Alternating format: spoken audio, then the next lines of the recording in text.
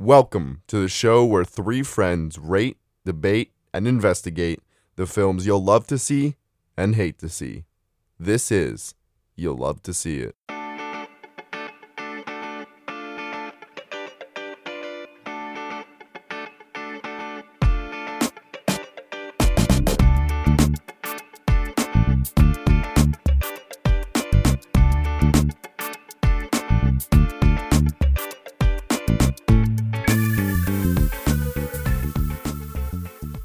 Hello, and welcome back to another episode of You'd Love to See It. Episode 5, if I'm not mistaken. I'm gonna go with episode 5. Either way, I'm joined here with my usual two friends, Eric Zhu and Caleb Brunman. How you guys doing today? No, do numbers even matter? 5, 6. All right, come on. We didn't watch that Okay. existential of a movie. Neither of these movies were very existential this week. So, Maybe for you. Maybe. maybe that's true. Maybe we have different experiences with raising Arizona. Either way, we have a question of the week. Apparently, we have an extra question that Caleb Brunman is hiding from me. But it's okay because I'm gonna. Well, I love surprises. So I'm gonna start you off with a weird question, but a very, very reasonable and very timely question, and that is. What is your favorite Nicolas Cage movie? Oh, easy. National Treasure. I was actually curious. It might be your answer.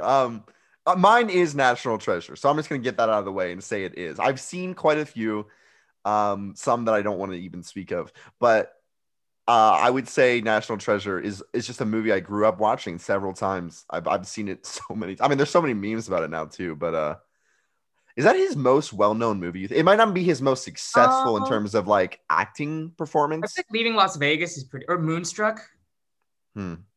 Spider-Verse is technically a Nicolas Cage Dude, movie. okay, we can't count Spider-Verse. He's like, what? I don't even know what's after Tertiary. Are you dissing animated movies? Are you dissing No, I'm not. I actually love Deserve the representation too. Wow. Yeah.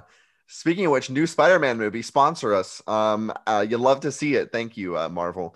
But what's your guys' favorite Nicolas Cage movie? Maybe you don't have one. Here, I have a two for you. You guys aren't ready. I did just watch a Nicolas Cage movie at Sundance where the entire plot of the movie is that he gets put in a latex suit with bombs on his testicles, and he essentially runs around like directed by San Sono.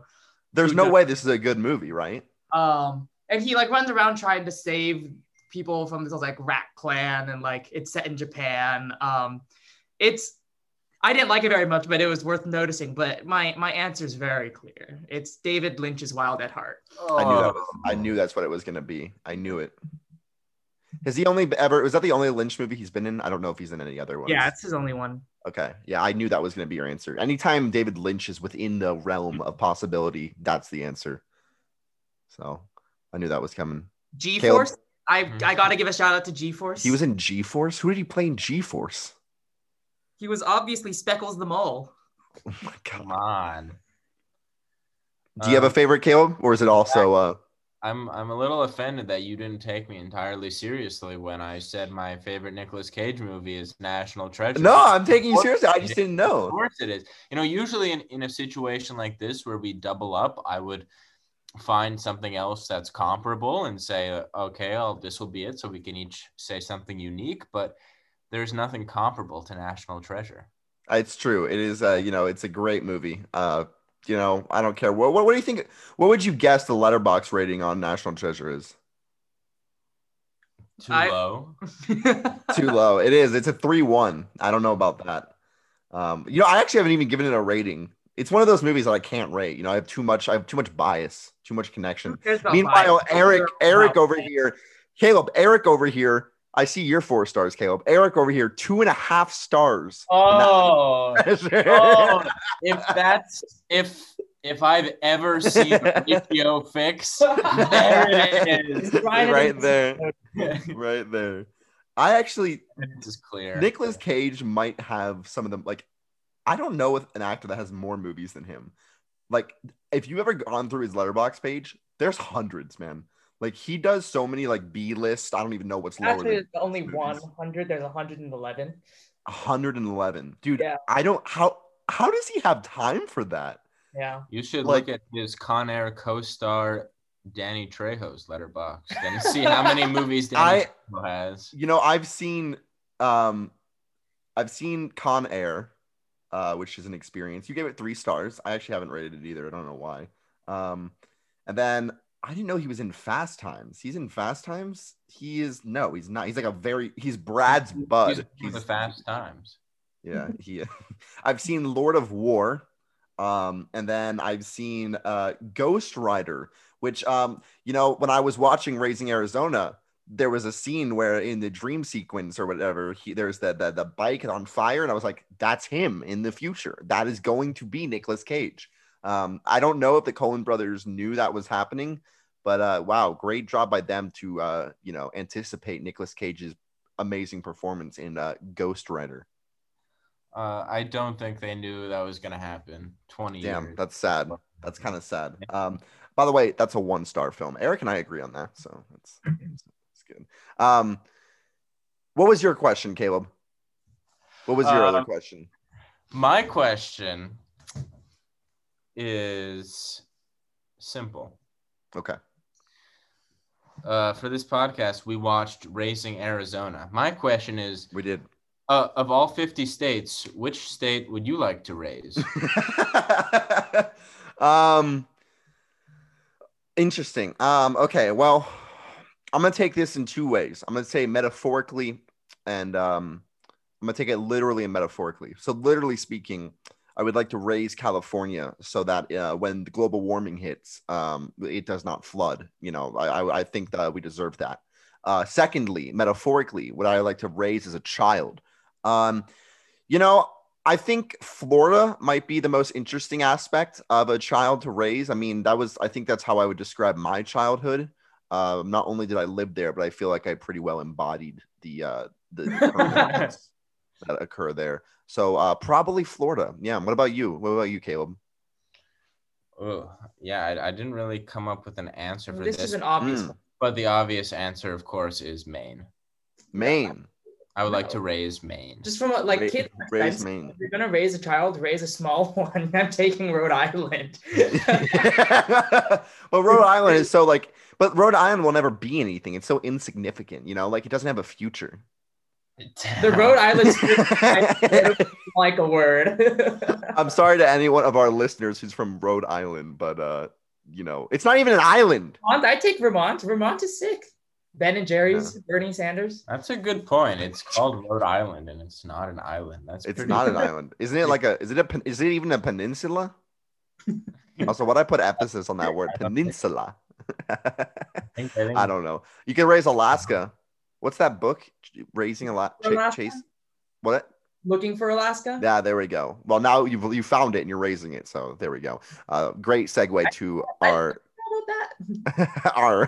Let's move on to our movies this week, which is Raising Arizona, which will actually be the last film we discuss. But the first film we're going to discuss is the newly released. It's actually, Eric, correct me if I'm wrong, it's been out for a while, but it was only, did it just come out, or is it just being screened? Because I know some people saw it months ago, but was that just it had like a week long it had like a week-long like screening in December, I think, for like Critics' Choice Award, like Critics Awards, and then it's screening now for like within the Oscars eligibility window. Okay, so it is, and anyone can get tickets to see it. And now as of today, it's on VOD. Oh, it is? Okay. No wonder I've just been seeing, I've saw so many Twitter ads today. They're probably hacking into my account to see that I've watched it recently, but I saw about 18 Twitter ads talking about Minari. So wonderful, wonderful Minari. Yeah, so let's kick it off with Minari. Let's do it. Newly released, I guess I'll just say, just came out, as Eric said, on VOD. Why are you looking at me right like that? I mean, the audience can't see that we're looking at each other, but I'm looking at you, and I'm seeing some smirks on that side. So I don't know what that's about, but I'll continue. Minari, Stars. I should know how to say his name considering I've watched him for years. Steven Yeun. Yeah. Okay. Um, as Jacob, who is the father of the Yi family, who is recently moved from, I guess it was from California to now Arkansas to live in this very, very small trailer in the middle of 50 acres where they are hoping to get a new start. We're introduced to the family. Jacob, who has these ambitions to start what he calls a garden, eventually a farm. We're introduced to the wife, Monica, who is much more mild mannered. Oh, that's a tongue twister. Try saying that 20 times. She is very concerned about her son, their son, David, who is suffering from a heart disease. Do they ever say his age? I don't know if they ever say the children's ages of David. He's little. Yes, little. 6, 7, Younger than his sister, Anne. And the story revolves around them as they navigate this new home life as their grandma, Sunja, comes to visit them and stay. Yeah. It's a movie about farming, about immigration, about life, about water, and about wonderful, wonderful Minari, which is actually a beautiful song sung by the grandmother. Did I miss anything? It's a little family sprinkled in there. There's some family sprinkled in there. That's true. It gets a little hot near the end too. No spoilers, but that sounded like it hot and cold at the end. It does get hot and cold at the end. That is very true. No. All right, so let's start by this. I don't know. I have not seen any of the other films by Lee Isaac Chung. Eric or Caleb, have either of you? Is it? This is not his first film, correct? No, he's made a couple. I haven't seen any of them. I think his big one is his first one from 2007, which I do not know how to pronounce, but is about the Rwandan genocide. But yeah, I haven't seen any of them. This is my first one. I would say the biggest driving advertisement for this film is that it stars probably the most famous Korean American actor, Steven Yeun. I mean, famously was in The Walking Dead for a long time. That's how I know him. I'm not sure what other films he's been in. I haven't seen anything. I know he was in Burning, which I would say is probably his most notable film. Correct me if I'm wrong, but so it's Sorry to Bother You in Okja. Okay, so this is not like his first rodeo. It is his first farm though, maybe. Actually, not if you watch The Walking Dead. But I would say it was interesting that I've heard about this movie for so long, but I don't know if it's like, would this movie have gotten a normal theatrical release? Like, let's say not COVID, would this movie have been playing everywhere? Oh, for sure. Oh, okay. I honestly didn't know if it was like a limited release or anything like that, or how quote unquote obscure the film is. They're trying to win Oscars. They're trying to win Oscars here. They're trying to win Oscars. They're an Oscar contender this year. We'll talk about that. I don't know what is. I would love for Steven Yeun to be nominated. I don't think he will be. I wonder what it will be nominated for. I disagree. Yeah, I disagree. You think he will? I mean, I'm hopeful that he will. I'm just saying. I think he will. But I mean, there's a lot to compete with, right? Maybe not this year. Maybe not because of COVID. There's not that as many films that were released and such. But I mean, I don't know. All right. Well, let's get into it. Let's start. What did you guys like about this movie?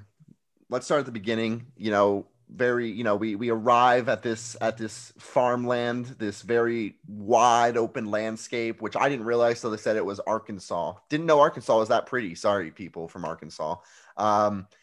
And there's tension between Jacob and Monica.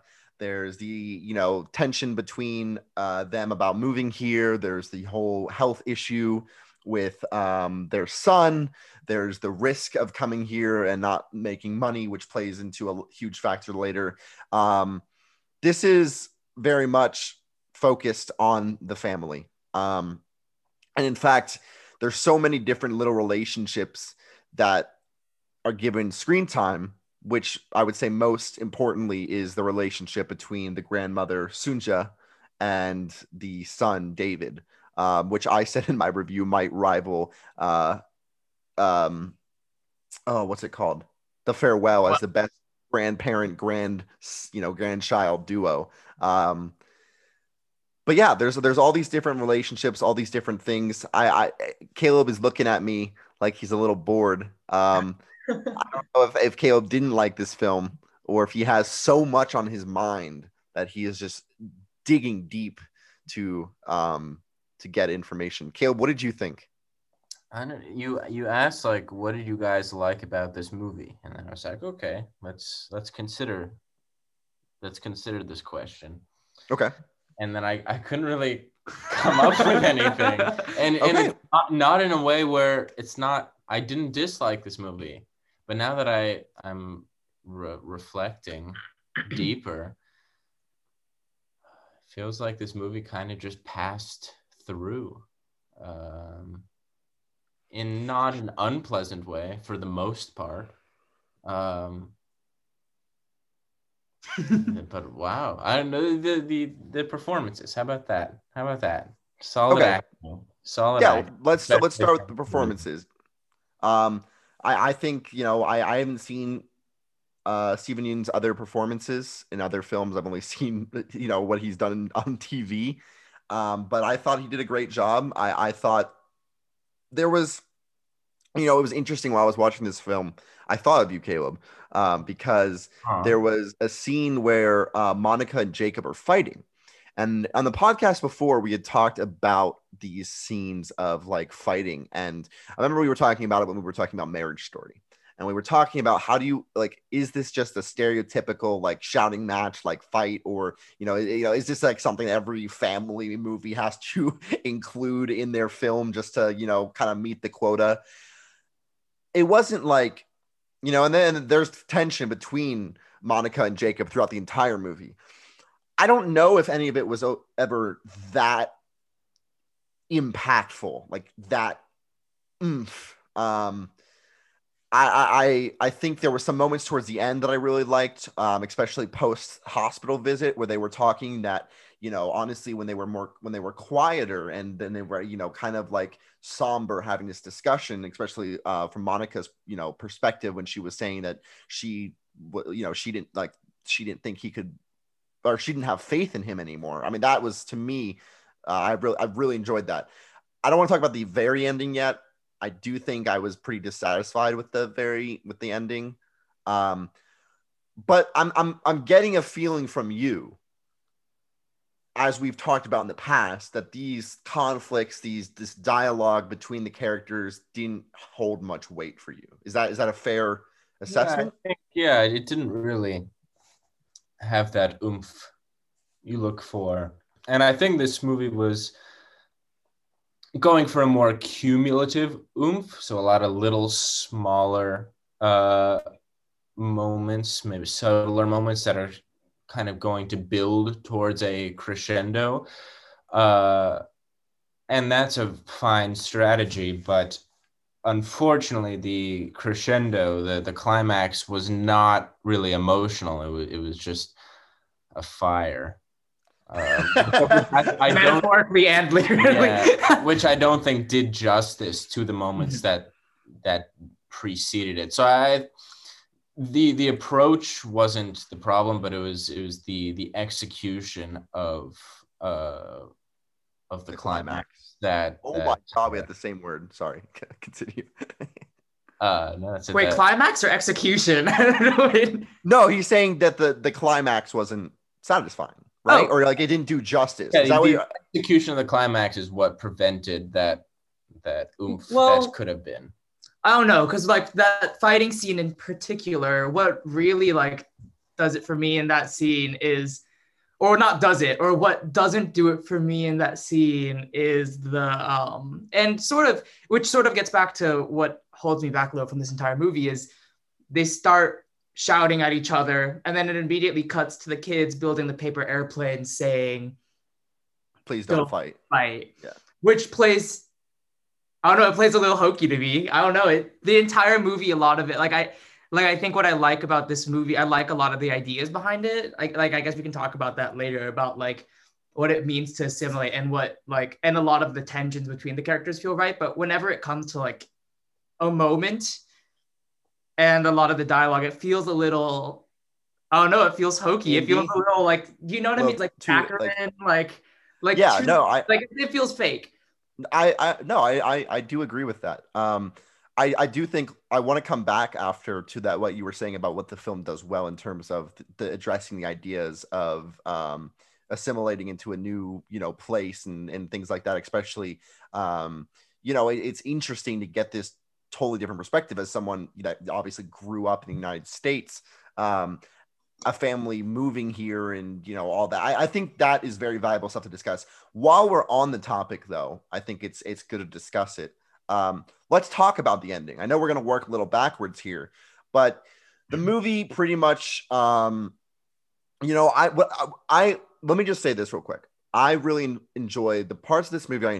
I really enjoyed the relationship. I cared way more about the kids. I really enjoyed David's character, and maybe this is a little cliche of a trope, the kid being mean to the grandma until he realized how impressive she is, and then he's all of a sudden infatuated with her. But I found it really impactful personally, especially after the grandmother experienced this stroke, and then kind of like the sadness the boy had. I just was very impressed both with the acting of David the kid, and just the entire. I don't think there was enough of the daughter. I felt like the daughter was just kind of an afterthought a lot of times, but I really enjoyed the kid, especially even in the scene too, where he was at the other boy's house and this American redneck kid offers him tobacco and they're playing card games.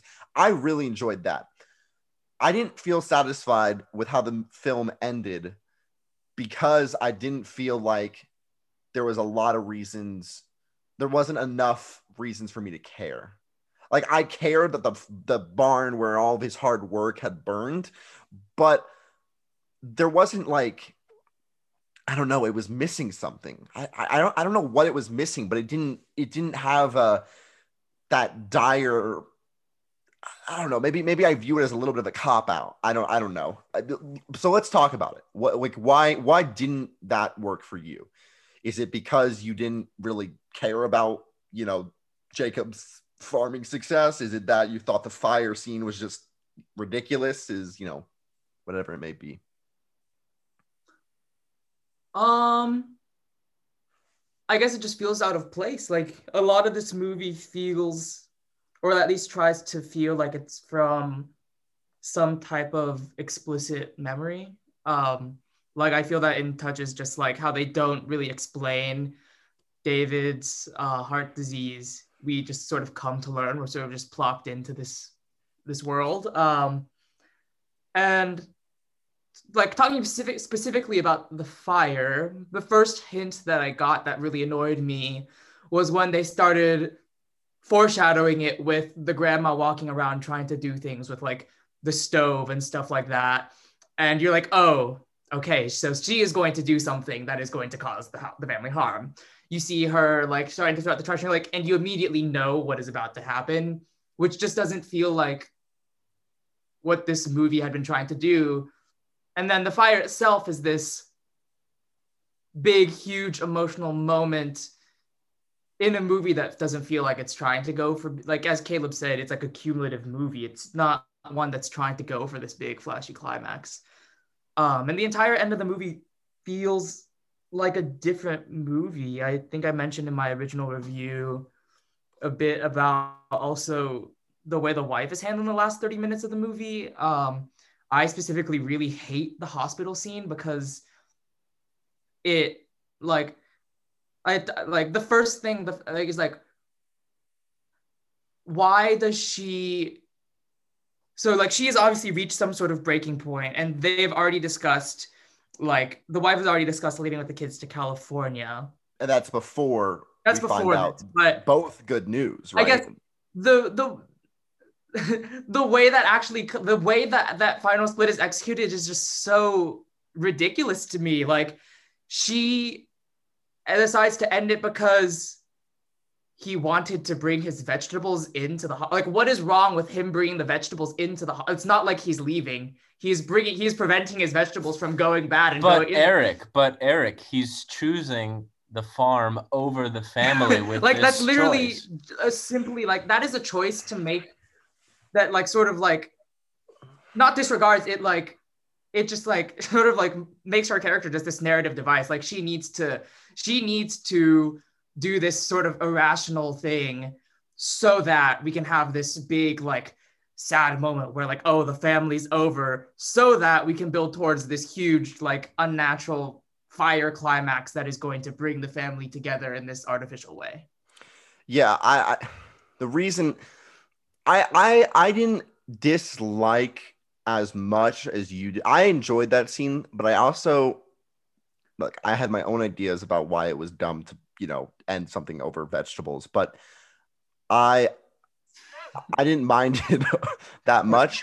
Well, when you put it like that, when the ending happened, it took all the weight out of that decision, because then it was just like, why the hell was it in the film? Because so what? Like she broke, she's like, oh, you brought in the vegetable. Oh, like it just seems too convenient, right? Like he brought the vegetables in. He chose the vegetables career over the family. But then in the final sequence, guess what? He chooses the family over the vegetables. Like big reveal. Wow. Like did he though? Like they didn't necessarily. They did both. Like he and the wife both. He tried to save the vegetables, but then eventually he gave up. I mean, the vegetables burned. The fire is this function of the fire brings them together, and he and the wife both go to save as many vegetables as they can until it's safe for them to do so. There's no like aspect of saving the family because the entire family is safe. But at the end of that decision, once they knew they couldn't save anymore, once he knew, like he was saving the vegetables, right? But then they got to a point where, his wife goes maybe not unconscious, but she drops to the floor, and he's looking for her, and he cares more about her. Like, okay, I know this. I'm not trying to say like, oh my God, guess what? This revelation, dude. He cares about a woman more than he cares about his wife more than some fucking vegetables. But what, like, I do think. I mean, I'm judging the movie for doing that, because what I feel like it boiled down to was like this weird way of being like, oh, in the end, he chose his wife. Like, oh, look at that. He saved her from the burning fire. Like, that's why I have an issue with then going back and re-looking at that hospital scene, because I feel like by itself, the hospital scene is not terrible, at least in my opinion. I feel like when it's used in conjunction to later try to show, oh, actually, this, it just feels useless. It just feels purely, I don't know. I think I dislike the last 30 minutes of the film. And I dislike that scene. I know like 20 minutes or like 10 minutes ago, I was like, oh, that's so powerful. It was in the moment until I got to the ending and I saw the payoff of that moment. And that's why I didn't like it. If that makes any sense. Do you understand? Am I making kind of sense? Yeah. I don't know. Like, I understand what you're saying. I can understand how you think that the whole it feels telegraphed and the writing just seems so much poorer in the last 30 minutes than the first hour and a half. I really enjoyed the first hour and a half of this film. I mean, it's why I gave it a good rating. I really enjoyed it. I really enjoyed how Caleb described the cumulative. I enjoyed the cumulative relationship of the grandma and David. I enjoyed the cumulative, evolution of the farm. There were some things I didn't fully, I don't know, but like the ending just left me. Let's talk about some stuff we liked. I feel like we're ragging on this ending a lot. That's fair. I'm usually the one that says that, but yes, you're right, Eric. I liked the idea. I mainly like the ideas behind this. I really like all the different ways these characters are like trying to blend in with American culture and the different ways that they're actively resisting it. Like with Steven Yeun, he's trying to do the Southern like bootstraps, like I'm going to make this farm and like make it on my own in American society, but he's doing it with Korean vegetables. And notably, he rejects the guy who offers to make the well. And I'm curious how you guys feel about the end when he does actually make a well. And whereas Monica wants to be in the city with other Koreans, but I really connected with the emotion she gets when she sees her mother again, and how emotional she gets when she sees the chili powder. But also at the same time, she is the person that brings in Will Patton's like kooky little tractor driving cross-bearing character to come do an exorcism. And then there's also like, the kids and their experience, like whether it's with the little girl at the church who I was just going to talk about that scene. Please talk about it. Who basically says a lot of syllables and says, when have I said something in your language? Yeah. And like how they try to fit in and their struggles with reconciling who their grandma is with this like traditional American conception of a grandma. I guess I liked all those ideas, and honestly, I liked the relationship you were talking about with the grandma and the child, but I also I really felt the tension for the most part between Steven Yeun and Han Yeri and Yuri Han, and their personal and collective struggle against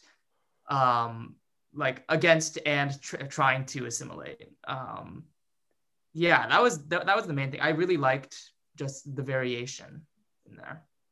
Yeah, I don't want to repeat anything you said, but I agree with you. I love that. I mean, I personally just haven't seen anything like it before, and I really enjoyed that. But I also loved how it was executed, and those scenes in the church for me when I was watching was just so interesting to think about.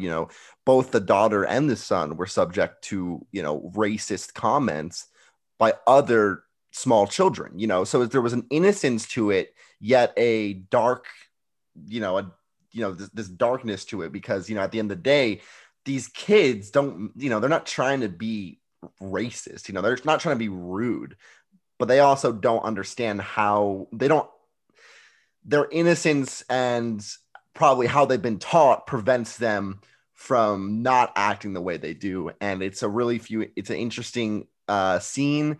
I really enjoyed what you said, a lot of the scenes where the grandma first comes. I thought that was awesome. I really like some of the just what I can describe as cultural differences, especially between the grandmother and Jacob. You would think instinctually that this grandmother would be, what's up? Right, grandmother and David? No, well, both, but I'm talking between Jacob, because Jacob is this very we're going to, I want things done my way. He's kind of disciplined, the whole scene where he wants to punish, David for David feeding his grandmother pee.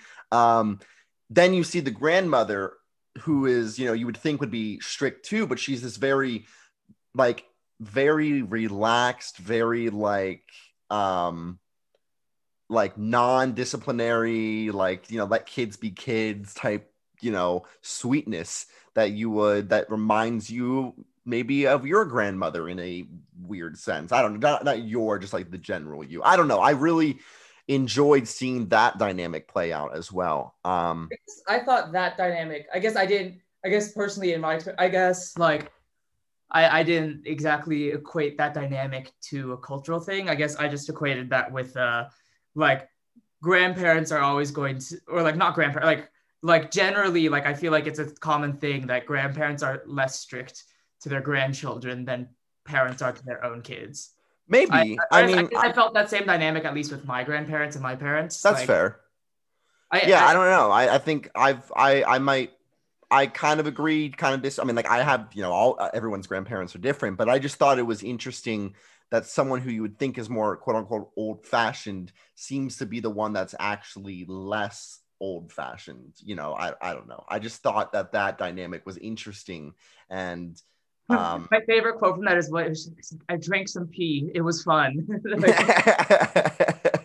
And then I love some of the little moments between the David and her, and like way later, once they've kind of gotten, a little bit on a better foot with each other, when she's commenting, "Oh, you're a strong man, a strong boy," for, after having the cabinet land on his foot and putting it back. And then, he teases her a bit and says like, "How'd the pee taste?" or something like that. It was just like those little moments made me somewhat like nostalgic in a weird way, and feel very like connected to this family.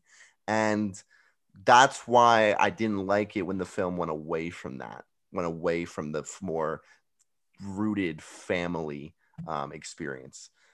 Caleb has been sitting there, and I feel like I haven't given him any room to talk, and I don't know if he has much to say, which is fair. Caleb, is there anything? I'm not trying to call you out. Everyone's gonna be like, "Damn, he's ratting on his friend Caleb." I'm not trying to rat on you. I'm just, maybe you've been pondering something that you've been thinking about. I don't know. If you're listening, audience, please know that my friend Zach is not ratting on me. No, I think you provided a nice summation there. That the little moments are the things to watch in this movie, and that's the stuff that you leave caring about. And the movie falters, I think irreparably damages itself when it moves away from those nice little personal moments.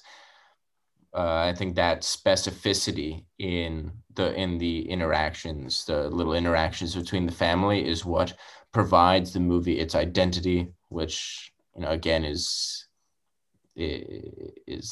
quite a shame when you realize how the movie ends. Just completely on a generic, opposite note. Yeah, I mean, am I wrong? Is this movie semi-autobiographical? Is it based on a true story? I thought I saw. Was that? I would have to assume it is, or else why would you choose chicken sexing as the parent's occupation? And chicken sexing is very cool.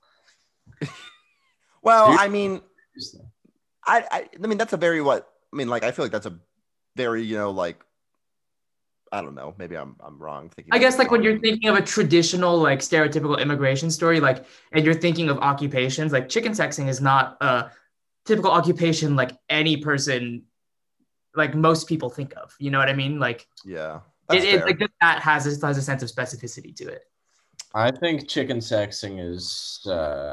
You have a whole presentation. I made a presentation on chicken. You know about chicken sexing, Zach? I don't know. With no science. They're just these teachers. Oh, you've talked about this before. Students, yeah, and they pick up a baby chick and they put in the boy basket or the girl basket, and then the teacher will tell them if they're right or not, and then eventually they just know. They just know if it's a boy or a girl. But then what are they looking at when they pick up the butts? I think there are some clues that can help you identify, but he's so fast.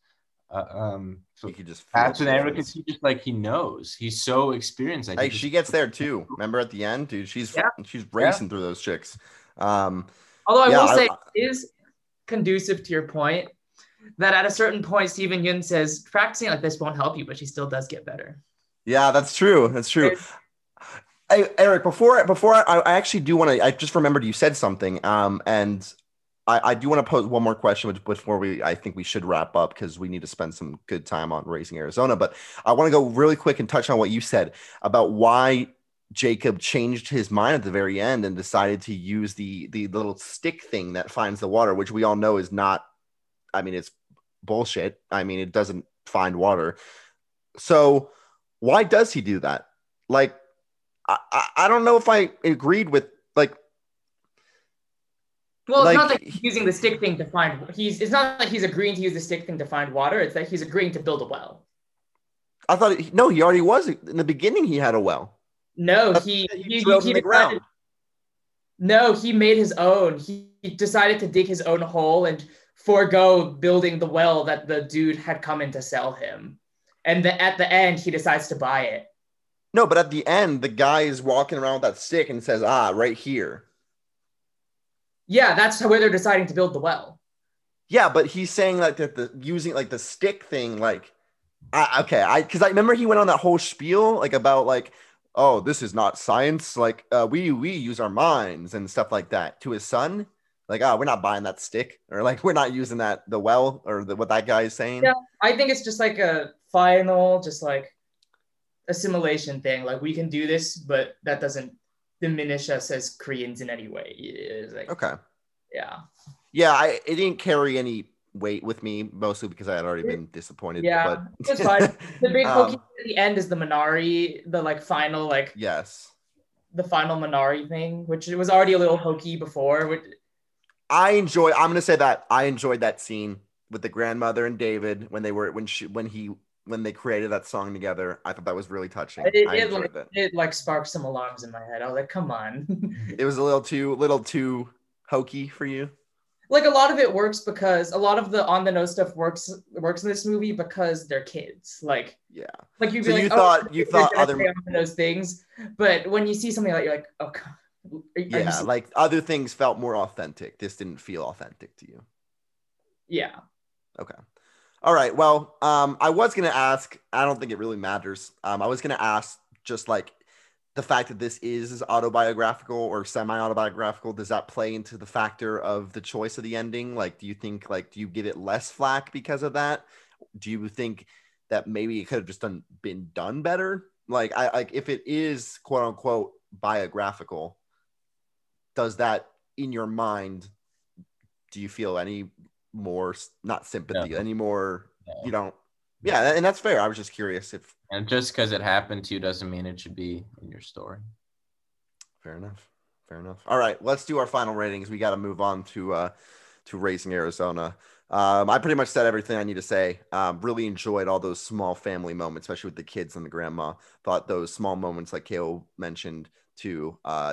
Really, that's what I remember. I don't remember the farm. I don't remember the I don't want to remember the fire, but I remember the moments that matter. I remember those tiny little moments that I think also mattered to David. So overall, Minari, 4 stars. That's just Eric just touched on, and you too, Zach, that last scene with the Minari. On top of the fire, just really, I think a poor ending. I'm really not a fan of symbolism, and especially blatant symbolism in cinema in general. I prefer just a story that is honestly told, and then if there are objects, for example, in that story from which you can derive an added meaning, then that's great. But I feel like here the symbolism is injected artificially, and it's just say like Minari can grow everywhere, like we can do it too. It's just false. Even if the idea is true, the presentation is false. And actually, I don't think it makes sense. I think the ending tries to be a little hopeful, but I think if you actually consider the situation they're left in, it's pretty bleak. Regardless, I wish we had just had more on the characters and the family, and I give Minari 2.5 stars. I see it going down, Caleb. Yeah. I don't think I need to say much more other than that you guys haven't said, but I'm gonna leave it fairly trite. Sweet, maybe a little too sweet. 3 stars. All right. Well, I think that was a great discussion of Minari, but let's get to something very, very different from Minari. Our second Coen Brothers movie. Was this their second ever film? This was their second ever film. Interesting second ever film. Caleb, would you like to introduce Raising Arizona?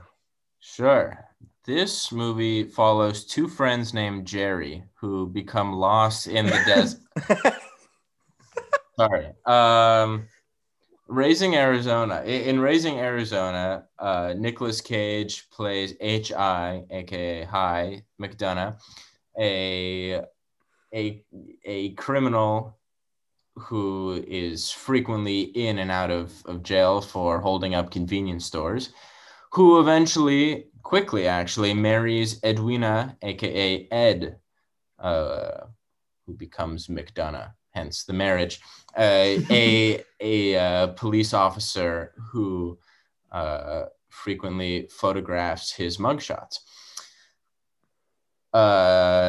After their marriage, they decide they want to have a child, except they cannot because she cannot. And they can't adopt either because he is a criminal who has been in and out of jail. So the natural next step is for them to find someone to have a surrogate baby, but they decide, no, we're not going to do that. We're instead going to steal a baby from a furniture seller, the most popular one in Arizona, whose name in is the Southwest. Yes, in all of the Southwest and Arizona, whose name is Arizona. So they steal this baby Arizona and try to raise it. They do their best, but some hijinks happen along the way as they raise and continue raising Arizona. Excellent. Wow. I just want to clap. I kind of want to give a round of applause for that. I'm going to put in like a sound effect. It's just like going to be that like crowd noise. You know, people are going to think that like we just landed in an airplane or something. That's what it's going to sound like. Wow. Yeah. Gosh, where to start with this movie? Guys, I'm excited to talk about this movie. What did you like this? What did you tell us how you felt while you watched the movie? I love this movie so much so that I think by the end of what I'm about to say, not now, but by the end of this podcast, I think my rating is going to go up. The more I've sat with this movie all day, the more I love it. And so much so that I just got a text from my parents saying, we're sitting down about to watch the movie you recommended to us. I told my parents immediately after I saw that movie, I said, you got to watch this. You need to watch this movie. So I'm excited to see what they think. God, I don't know where to start. I mean, this movie is so absurd that it's perfect. It's just, or near perfect. I mean, first of all, Nicolas Cage, amazing. Holly Hunter, great. Shout out to John Goodman, who I did not expect to be in this film. Also, Frances McDormand, who shows up somehow in every movie. Didn't realize she was in this movie until after. Is married to Joel Coen. Is she really? Guys, Yeah. I'm mind blown. I didn't know that. I should know that. Anyways, what do I feel about this movie? I loved it. I mean, it's just fun. This fun. I think it might be a top 5, maybe higher opening sequence I've ever seen. I really just enjoyed it. I really enjoyed the dialogue that went with it. The little kind of like, I don't know if it was like banjo music, maybe that was later on, but there's just this little music in the background that's subtle yet so like fun, and it's just so crazy that it's great. It's crazy great. And memorable moments. I mean, the chase scene is incredible. I don't even know how to talk about. I'm so excited to talk about that. When he's getting chased by the cops and the dogs, and yeah, it's great. I do have to say, why is this movie not 5 stars for me? Spoiler alert. Sorry. It's we're gonna say 4 for now, pending how this discussion goes. Might go up 4.5. Just spoiler. Sorry. I broke protocol. Why is this movie not 5 stars? It drops off a little bit in the second half. It picks a little bit back up towards the end. It drops off a little bit. The things that kept it running, the things that kept it going, tapered off a bit, specifically after the chase scene.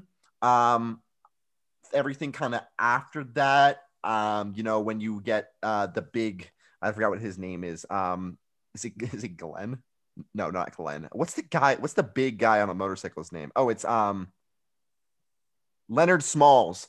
After Leonard Smalls goes into the furniture guy's store and talks to him, and then High's friends steal the baby and everything.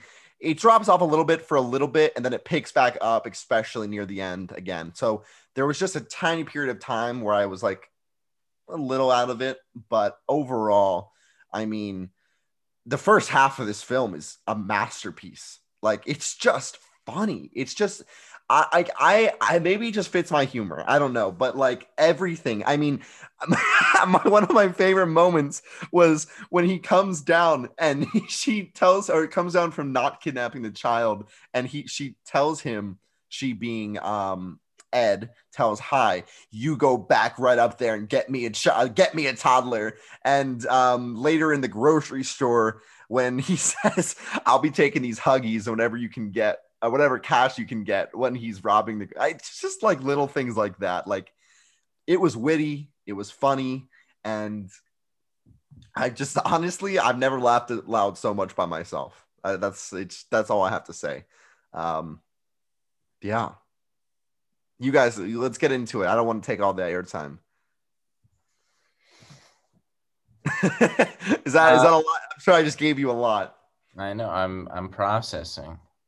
To bring up some things that maybe you didn't mention, I thought Nicolas Cage gave a tremendous performance. He's a great actor who should do more great movies, in my popular opinion there. And yeah, I agree that the movie lags a little in the second half, and I think that directly correlates with the amount of screen time that Cage gets. I think the focus goes off of High in this second half for a bunch of it, and then that's where movie starts to slow down. I agree. My favorite part as well was the chase sequence. Yeah, hard to top that. Unfortunately, though I usually am a fan of the Coens' humor, I didn't find this as funny as I had anticipated. I don't know, maybe it's just because we're off. We just watched Blood Simple, but I thought this wasn't as fresh as Blood Simple, quite as inspired, and the dialogue I thought wasn't as good. I think the dialogue is actually pretty standard fare that's kind of wrapped up in this absurdist. Yeah, it's I think it's wrapped up in the dialogue itself is wrapped up in I think just the dialects, the accents, and how people speak in this and how the Coens imagine Arizona. But if you kind of peel back the fancy vocabulary, I think it's actually pretty standard, which I didn't expect from them. Though it still has its humorous moments, but didn't hold me all the way through. Maybe it held me all the way through, but it didn't inspire me the same way that did Blood Simple. Yeah, I'm gonna echo something similar. Although I will say my favorite scene of the movie that no one's mentioned yet is the scene where Frances McDormand and her husband come in to meet the baby. That's my favorite scene of the movie, and I think Frances McDormand totally steals the show there. Just her just the way she says, like, oh, like he's a baby sent straight from, like, an angel sent from heaven, gets me every time. Yeah, I think the chase sequence is great. I love noticing, as Caleb said, maybe it wasn't as fresh this time, but like, I know when we talked about Blood Simple, we talked a lot about those virtuoso shots, like going over the edge of going over the top of the bar. And in this movie, there are a lot of those same shots. There's one like really free floating steady cam, or crane shot that goes like over some chairs and over some like hills as it goes towards like a building. And especially in the chase sequence, there's a lot of like swooping tracking shots towards people's feet. And yeah, I'm also going to agree that the movie climaxes at the chase scene a bit and it falls flat. And primarily, I think having seen this twice now, I think primarily, yeah, it goes away from Nicolas Cage, but also I think I was just never that big of a fan of his two fugitive friends, one of whom is played by John Goodman. There's fun, I guess, but at a certain point, a lot of their humor seems to be screaming for long periods of time, which got a little old. One of our friends actually texted us in the mail. He said, what are you guys watching? It sounds weird." Like, but I think it's charming, and it has its moments. Yeah, I mean, you hit the nail on the head, both of you. I think it comes down to obviously we all have different tastes and different. I really enjoyed the movie. I don't think any of us will disagree. Maybe I'm putting words in both of your mouths that the Coen brothers know how to shoot a movie. Like it's just, I don't know what it is. And maybe it can be as simple as bogged down as the way, like the angles or certain shots. It's just like, it's exciting. It's like, I feel like I'm watching something different. And I felt the same way Blood Simple. I felt like the way the movie is shot is just so gracefully, maybe gracefully is the wrong word. So I don't know what it is, but I notice it more. And not that it draws me out, but if anything, it draws me in. I also wasn't a huge fan of the brothers, the Snotes. I really did. I had to turn the TV down, dude, when they were screaming. It was too much. Like I'm all for absurdist humor, and I love some of the crazy stuff. And at first, it was like, it's funny. The third time they did it, when it was going on for like 30 seconds, I took the TV remote and I sat there and I put mute. And then when it ended, I put unmuted. Like it was just too much. Like, I'm sorry, I just can't. I don't want to listen to two grown men scream for 30 seconds and think, ha ha ha ha, I'm so enthused right now. But like, if that's my worst criticism of the film, along with the drop off in the second half, that in my opinion picks a little bit back up. If that's the worst of the worst for me, that says something for me. And I agree, Eric. I definitely totally forgot about the whole Dot and Glenn scene with all those kids and everything. Yeah, I also think I think a lot of credit needs to be given to that opening. I don't know. I really enjoyed that opening. The cyclical nature of the jail thing happening again. Some of the similar, you got the same shots multiple times, but it felt new every time. And just the humor of the absurd of him being able to get release time after time, and him being like, oh yep, I'm better, and they're like, all right, okay then. And then the marriage priest going, okay then. Like I enjoyed that. I thought it was funny. I don't need to get too much into the dialogue. I don't disagree with what Caleb says, but obviously it's going to leave different impressions on different people. And while I don't disagree with him, it definitely it just worked for me. Maybe if I had, if I viewed this film multiple times, maybe it'd get old, but definitely didn't this time. Better opening sequence, Eric. Raising Arizona or Jerry? Oh, I'm so sorry, Raising Arizona. I don't want to take this tangent. What the hell is Jerry?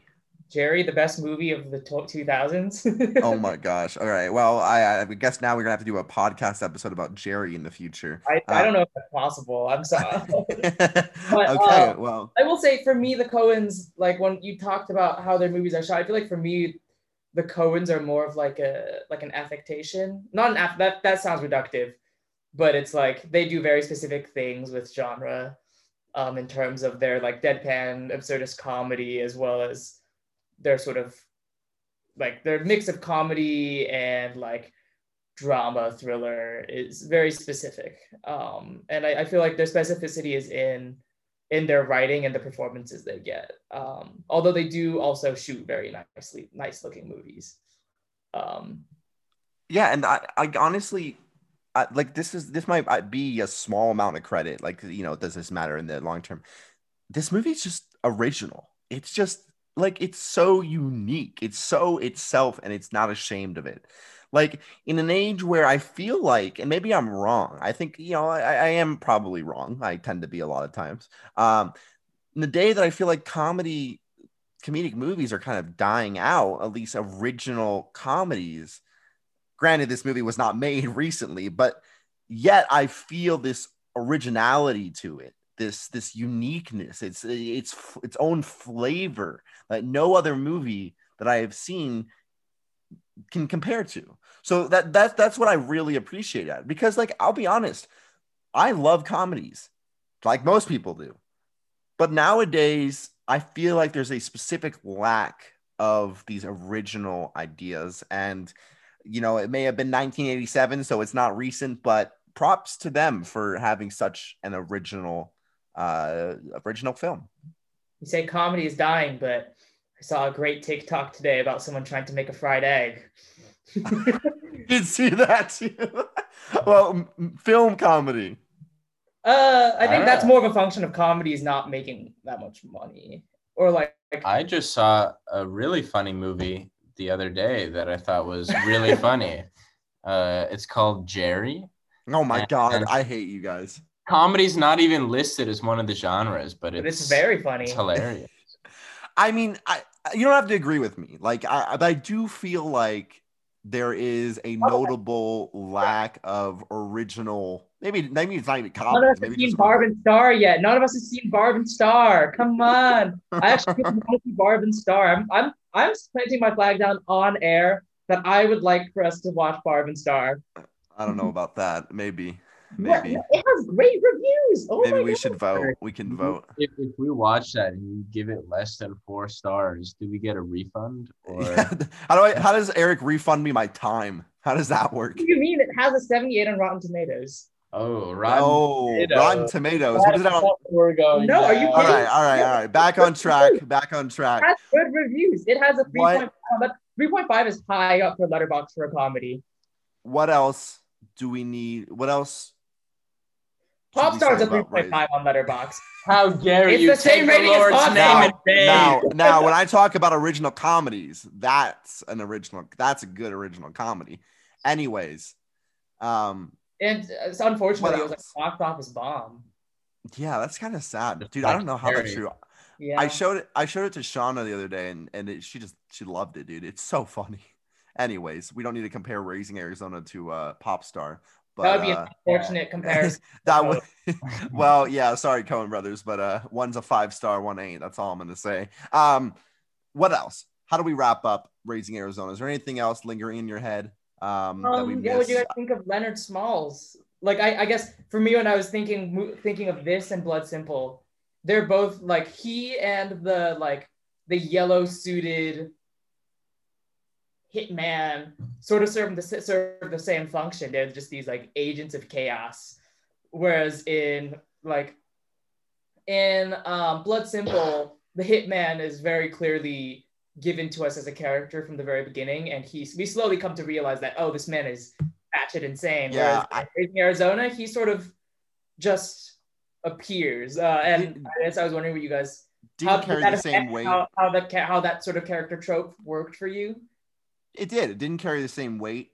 I was much more attracted to the insanity of Lauren in Blood Simple, but this character, it was interesting, the whole connection in the dream, and he's like, this whatever. I don't know what he said. Not evil. Oh, the vengeance is coming. When he's like shooting the bunnies. Yes. But ultimately, it seemed to me like, yeah, I mean, it was good, but it just seemed like a convenient villain to kind of come, express how badass he is and then quickly die within 10 minutes of actually meeting the characters, compared to the actual, what I thought was the insanity and geniusness of Lauren's character to be such a crazy man compared to this guy who's just doesn't even seem to me like he seems so comical, you know?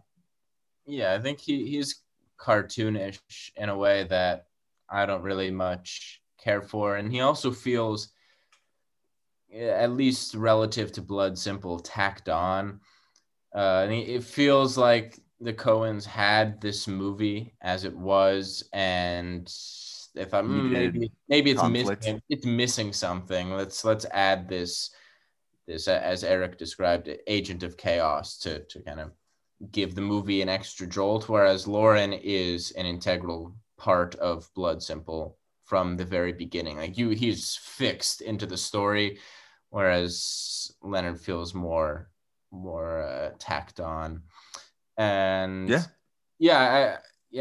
Smalls, he's just insane throughout, and Lauren is kind of developed to go crazier, which I think just adds more depth and intrigue, and makes me think that Blood Simple, I like Blood Simple more. Yeah, I mean, I don't know. I mean, I'm not going to say they're like comparing apples and oranges because they're not. I don't know if I can say, it's just they're so different to me because one is such an absurd comedy, the other one is in some of its own ways comedic and absurd, but very much provoke different feelings in me, which, you know, obviously they're two different movies. I don't know. I did not really completely understand the point where Smalls' tattoo is revealed and it's the same one as High's. I didn't understand the significance of it. There's like a shot of the tattoo and he's, High realizes it. Like, is there anything there? Like, was I missing something? Or was it just like there? Like, I was really confused. I was about to, is there like, is this his long lost son? Or like, I have no idea. Like, I was just like, why are they the same exact tattoo? Like, is it supposed to like the spitballing? He is the incarnation of his violent criminal fugitive self. Well, I didn't know you were working for the Coen brothers. Husband that they always needed. Since when did you get put on the Coen brothers payroll? to spiel for them. That's why he appeared in the dream. All right, let's wrap up, boys. Raising Arizona is a clever film, and it tickles me in all the right places. And I don't know why I said it that way, but it was an amazing film to watch. I laughed my butt off. Nicolas Cage gave the best Nicolas Cage performance I've ever seen. And there's not much more to say than you need to watch it if you haven't. Overall, I'm going to give Raising Arizona 4.5 stars. Heyo. That's half a star less than what I gave Jerry. I hate you. All right. So to wrap up, I think, I don't know, it's just the way these two characters fit into the massive landscapes that, I don't know, just really gives a great perspective on our mortality. And... Are you talking about Jerry, Caleb? Because if you are, I'm gonna kill you. Raising Arizona. No, I'm just glad that Zach was tickled in all the right places.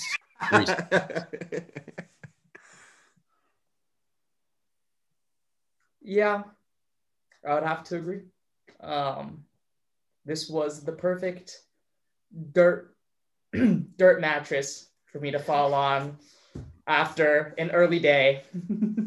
And I was enthused. I was charmed. I thought it was fun, and I gave it 3.5 stars.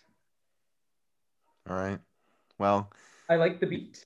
If you've taken anything from this movie, it's that you should watch Raising Arizona, maybe Minari, and definitely Jerry. Apparently, I guess that's gonna be the next highest thing on my movie watch list since I don't have a film for intro film next week. So, gonna be watching Jerry, I guess. I'm a little scared though. So if you gotten anything from this podcast, watch Jerry, and go rob a convenience store and make sure you grab some Huggies. With that, we'll see you next time.